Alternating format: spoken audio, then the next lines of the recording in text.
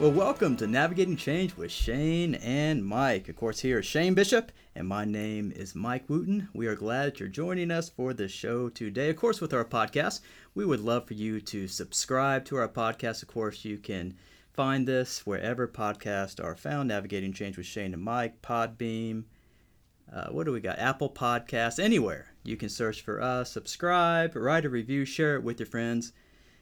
Give it to anyone who wants to or needs help navigating the changes that they're going through. Now, today, we have a podcast where we're going to talk about 4 theological viruses floating around today.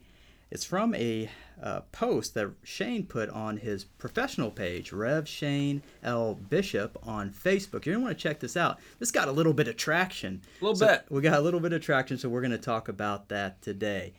Before we do that, I need to check in with Shane Bishop. Shane, how are you today? You know what, Mike? I'm doing very You look well. good. Well, thank you.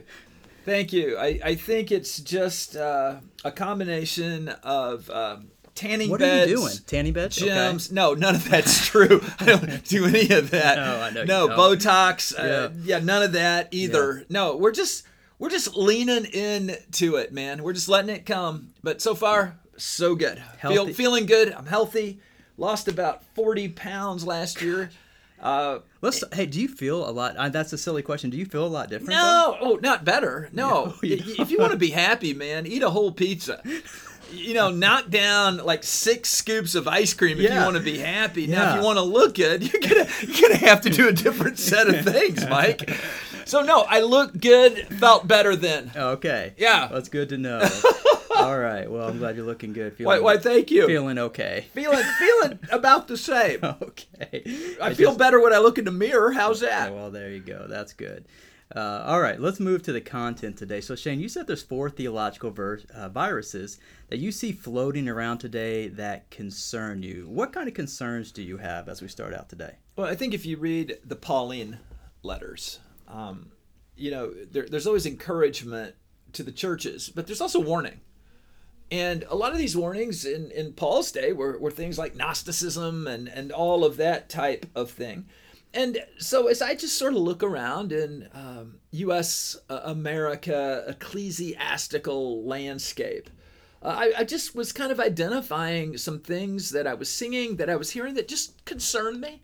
And this isn't one of those things where I'm coming out and getting a sandwich board and walking up and down the street. Yeah. But these are just some things I'm seeing, and they concern me. And like you said, I posted them on my professional page, and the thing just kind of went, it went quite viral for Facebook.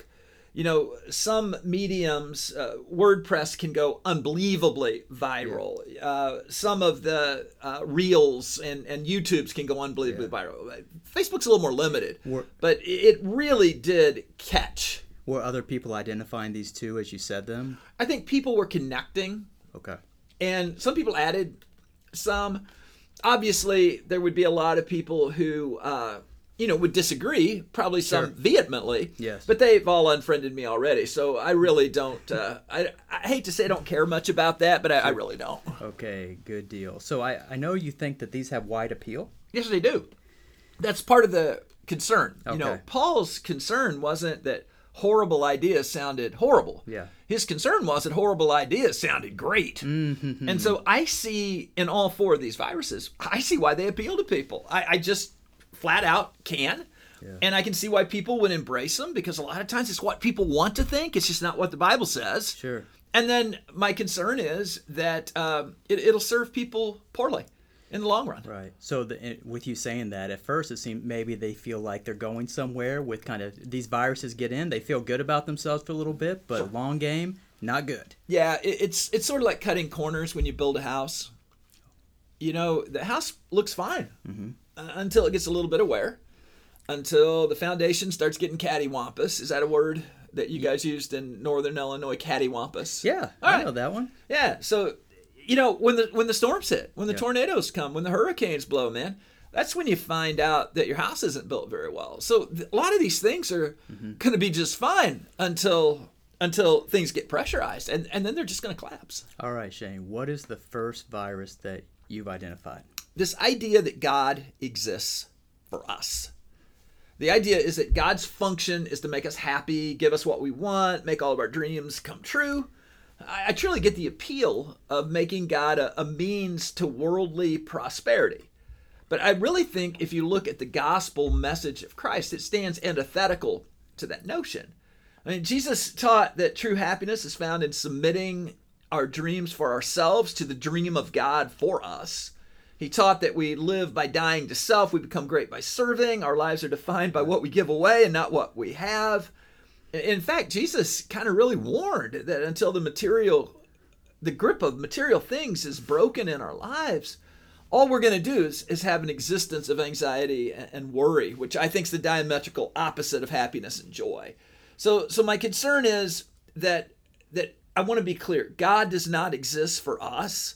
We exist for God. God is not a means to our ends of worldly prosperity. God is an ends in himself. Well, that's not a very invitational message. How did Jesus get by with that? I don't know. I'll never get a TV show. I mean, that's clear, Mike. My chances of just the first virus, there's zero chance I will ever get a TV show. It's out, gone. Yeah. And the reality is, Jesus didn't go over horribly well.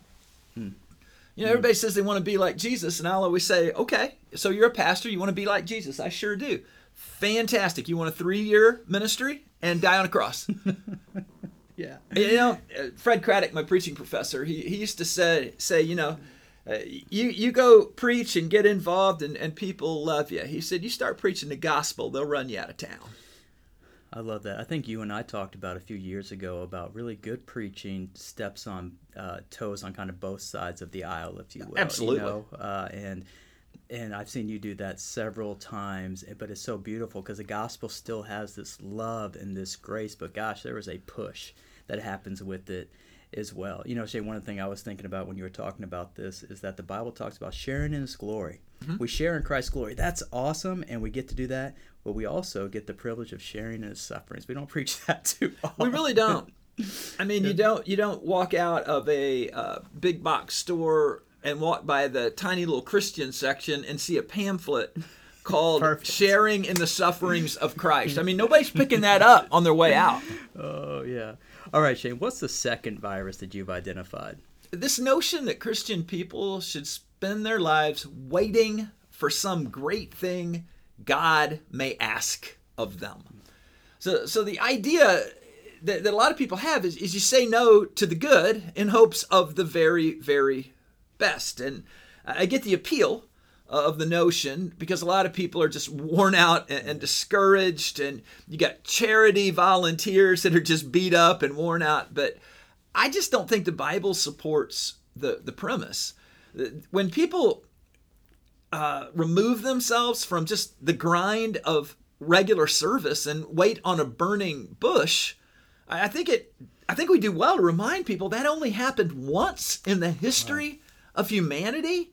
And it seems like a bad play if that's what you're waiting on. And I just wonder if you're just going to end up wasting your life waiting on this great thing while 100 good things are coming past you every single day.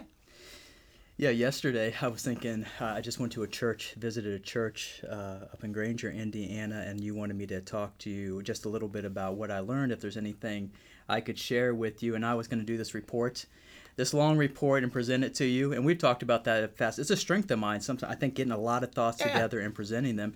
But we've also talked in the past, sometimes you just got to get to it. Just get at it. I started to do this report, and I said, you know what? I think it's probably best that Shane and I talk about this now. And I scheduled a meeting with you, and you mentioned something striking when the iron is hot, is what you said yesterday. And I thought, you know what? That's exactly what we need to do. It was on my mind. You were curious about it. By the time, if I waited a few days and got this beautiful report together, we may have moved on to the next. Yeah, I may not have even been interested enough to read it, Mike.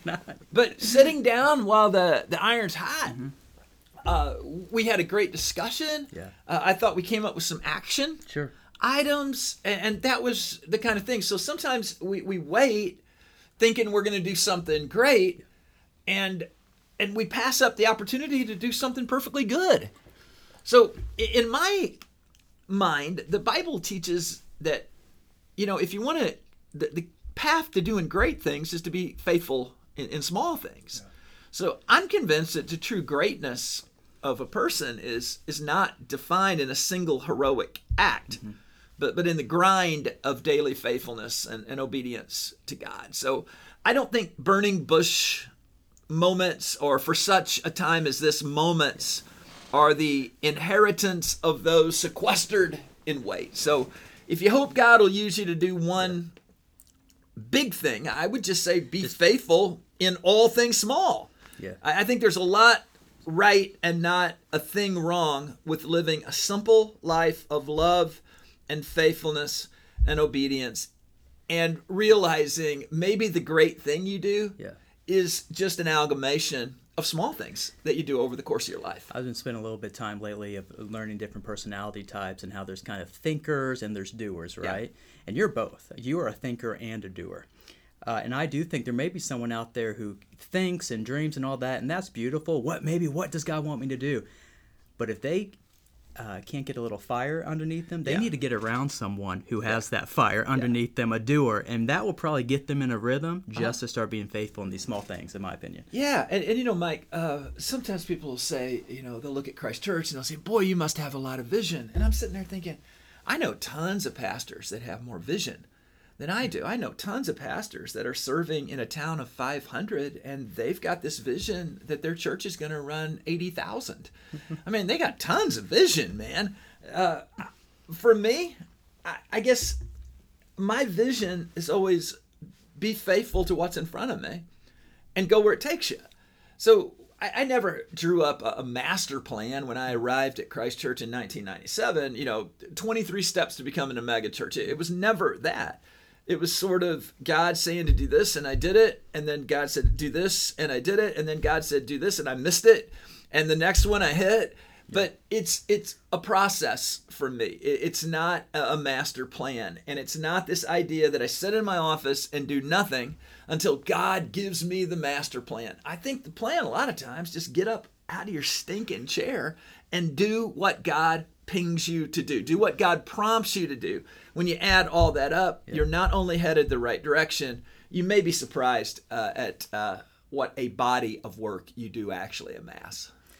All right, Shane, let's move to our third virus. What is the third virus you've identified? That there are Christians out there who truly believe they are suddenly smarter than anyone else who has ever read the Bible. Now, like these other viruses, this is nothing new. I mean, the prosperity gospel cycles in and out of American history. The reason it cycles in is because it's attractive. The reason it cycles out is because it doesn't work. So a generation will buy into it, and then they will see it fails. And then the next generation doesn't, and then they'll reboot it. So such enlightenment. And I think that's really kind of what we get at. This idea that there are some people out there who are abnormally enlightened. Yeah. I think it's historically short-lived. I don't think it ever serves the Christian faith well. So what I'm seeing right now is kind of a shift from what I would say classic liberalism. In liberalism, this kind of idea was the Bible is wrong. Well, that didn't really work because no matter what you think, the Bible's still going to be shining like a new dime when you're pushing daisies, man. And so the Bible is just going to hold. So the idea that the Bible's wrong didn't work. So I think the focus in modern times has been, we've all been reading the Bible wrong. Everybody. So I think these pseudo-theologians begin with culturally popular outcomes, and then they steer the Bible in their direction with a game of what I'm going to call eisegetical gymnastics. And it would be comical if so many people weren't taking it seriously. And I think the harm will not be to the Bible. It will be our culture that's harmed. And the church in our time that's harmed, because we're going to lose our power, we're going to lose our witness, and we're going to lose our critique. So for me, these folks are creating God in their own image. It will not stand. It never has. We'll all be the worse for it. So my default is if the clear and consistent teachings of the Bible are in conflict with my way of thinking, it's me that stands in error. I don't need to go back to the Bible and find how I can somehow twist and turn and shape and mold the Bible to fit what I think. Because the Bible is there to shape and shape us, right? And I do think sometimes, Shane, when people read the Bible, they are shocked that they are going to be pushed against. I love watching you'll see clips online of these sporting events where there's a fight and there will be some pompous fighter who thinks nothing will happen and they'll get caught with a punch. Even a White Sox player a couple weeks ago fighting. I'm not condoning exactly what happened, but he really started a fight with another player and he got knocked unconscious for a few seconds. And I think people are missing that the Bible is also meant to shove against us at times. And there was one time, I'll give a quick story, when I was like 18, 19, 20, really, what a young person would be considered on fire for Jesus. And I was really trying to share Christ with everyone I could. Sure. And I felt so good about it. I knew God was using me. I was in a men's Bible study late one Sunday night, and there's a scripture, I think it's in Peter, 1st or 2nd Peter, and it talks about someone who doesn't care for their family members is worse than an unbeliever. And I had a family member that I just didn't care about. Yeah. And I got so quiet. I knew that the Bible was pushing up against me in that moment. But I felt like I got caught with a punch there. Yeah. And, at times, the Bible is going to do that. Why? So we can be more like Christ, and it's going to be for our betterment in the long haul. Yeah, I absolutely agree. And one thing I've seen is a lot of people, even people who grew up in church, are functionally biblically illiterate. They think they know what's in there, and they have no idea what's in there. And then the other thing I found is when you introduce some people to the Bible, it makes them mad. It makes them mad because what they thought just simply isn't in there. Right. And so I think the key here is, and I'm a big proponent, there needs to be something in every church where you're taking journeys through books of the Bible verse by verse. Because when you go verse by verse, you can't escape anything. You have to deal with all of it. And even as a conservative theologian, which I am, there are things in the Bible that push against me at times. Yeah. I have to deal with those too. Yeah. And so for me, an honest place to start a theological task is just by knowing the Bible. And when we get a generation of people who say, no, you've been reading the Bible wrong, what they're honestly saying almost every time is the Bible as it's been read does not line up with my politics. So we need to somehow get the Bible to better line up. And I just think it's a loser's play. I think it'll serve no one well. And I hate to say it, but when we're all dead and gone, the Bible's still going to be there, man. It doesn't honor the past generations who put in this great work to follow God and to get some, theological constructs and help us with the Bible today. Yeah, absolutely. I think there's a arrogance to it. Yeah. All right, let's move. Final virus, Shane, that you've identified. What is that for us today? Oh boy, this is the one that goes over terrible. That God is somehow aligned with your political party. What are you talking about? Hold on. Yeah, exactly. Exactly. Viewing theology through a political lens is straight up dangerous. God isn't a Democrat, and God isn't a Republican. God also isn't an American. God is way bigger than all that. Shrinking God to the size of a voting booth is idolatry. So I think we have to retrain ourselves to view politics through a theological lens. And Shane, I know you love America. I'm as patriotic as the day is. I fly a flag every day in front of our cabin. But this has to be said, right? For me, I want the Bible to inform my politics, not my politics to inform the way I read the Bible. One of the things that tickles me, Shane, is seeing these videos of politicians that have been in the game for a long time, from 10 or 20 years ago. They have a view that they are passionate about. People are just rallying around them. Now you'll see a video with the exact opposite stand. Yeah. It is amazing to me, but I do think for me, it shows some caution that we should it's kind of makes us it's sobering, because we better be careful where we just jump on with the politician with the stance, because they're just kind of going with the feelings of the people and the times. They're not staying true to any type of biblical value. Yeah, and so often, rather than respond to a clear set of core values, people just go out every day and see which way the wind's blowing. And it's a really poor way to lead, Because first of all, you're going to look manic as a leader. You know, I wonder, and I could never be a modern politician because I could never blame other people for everything. And then when something happens on my watch, not take responsibility for any of it. You know, I could never be a modern politician. But when it comes to this alignment issue, I wonder sometimes if these politicians do look at their videos from 20 years ago and think, you know, what happened to me? I stood here, now I'm standing there, and some people say, well, they grew. Not necessarily. A lot of people grow stupid. I know a lot of people who've just grown stupid.